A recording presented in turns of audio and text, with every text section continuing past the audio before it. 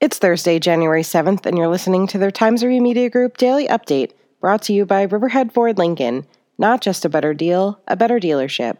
Over 9 months since high school sports were shut down because of the coronavirus pandemic, some are starting to make a comeback. Monday marked the first day of practice at Long Island Public Schools for low and moderate risk sports like bowling, boys swimming, boys and girls winter track and field, fencing, and girls gymnastics. Sports classified as high risk by the New York State Department of Health have not received authorization to begin and are postponed indefinitely. Those high-risk sports include basketball, lacrosse, cheerleading, football, ice hockey, volleyball, and wrestling. The New York State Public High School Athletic Association has canceled all winter state championships. Due to budget cuts, Riverhead will not field teams this winter. Shoreham, Wading River, and Mattatuck both will compete in boys and girls track. Southold has a boys bowling team, and Southold and Greenport have a combined boys and girls track team.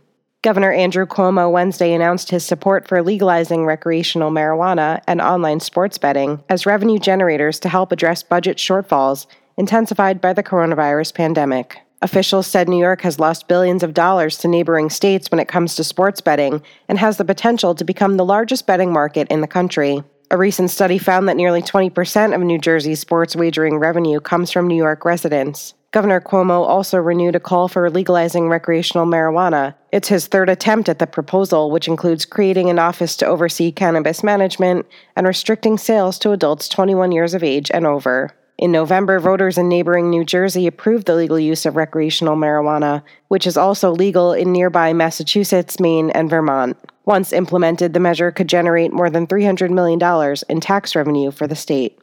The unique year we endured in 2020 led to a slight twist in our annual People of the Year awards. As a way to honor the extraordinary work done to combat COVID-19 over the past year at our local hospitals, we are presenting 2 Person of the Year stories today. On the Suffolk Times, you can read about Stony Brook Eastern Long Island Hospital respiratory therapist Sherry Himes, who spent $10,000 of her own money on a high-velocity nasal insufflation system and supplies to be used as a treatment on some COVID-19 patients. In the Riverhead News Review, Dr. Lawrence Walzer is honored for his efforts in leading the coronavirus response at Peconic Bay Medical Center. Several more of our People of the Year stories, community leaders, educators, and business people will be published online in the coming days. Expect mostly sunny skies today with a high near 41 degrees according to the National Weather Service. The low tonight will be around 29. I'm Tara Smith, and that's our update for Thursday. Check back for more news throughout the day.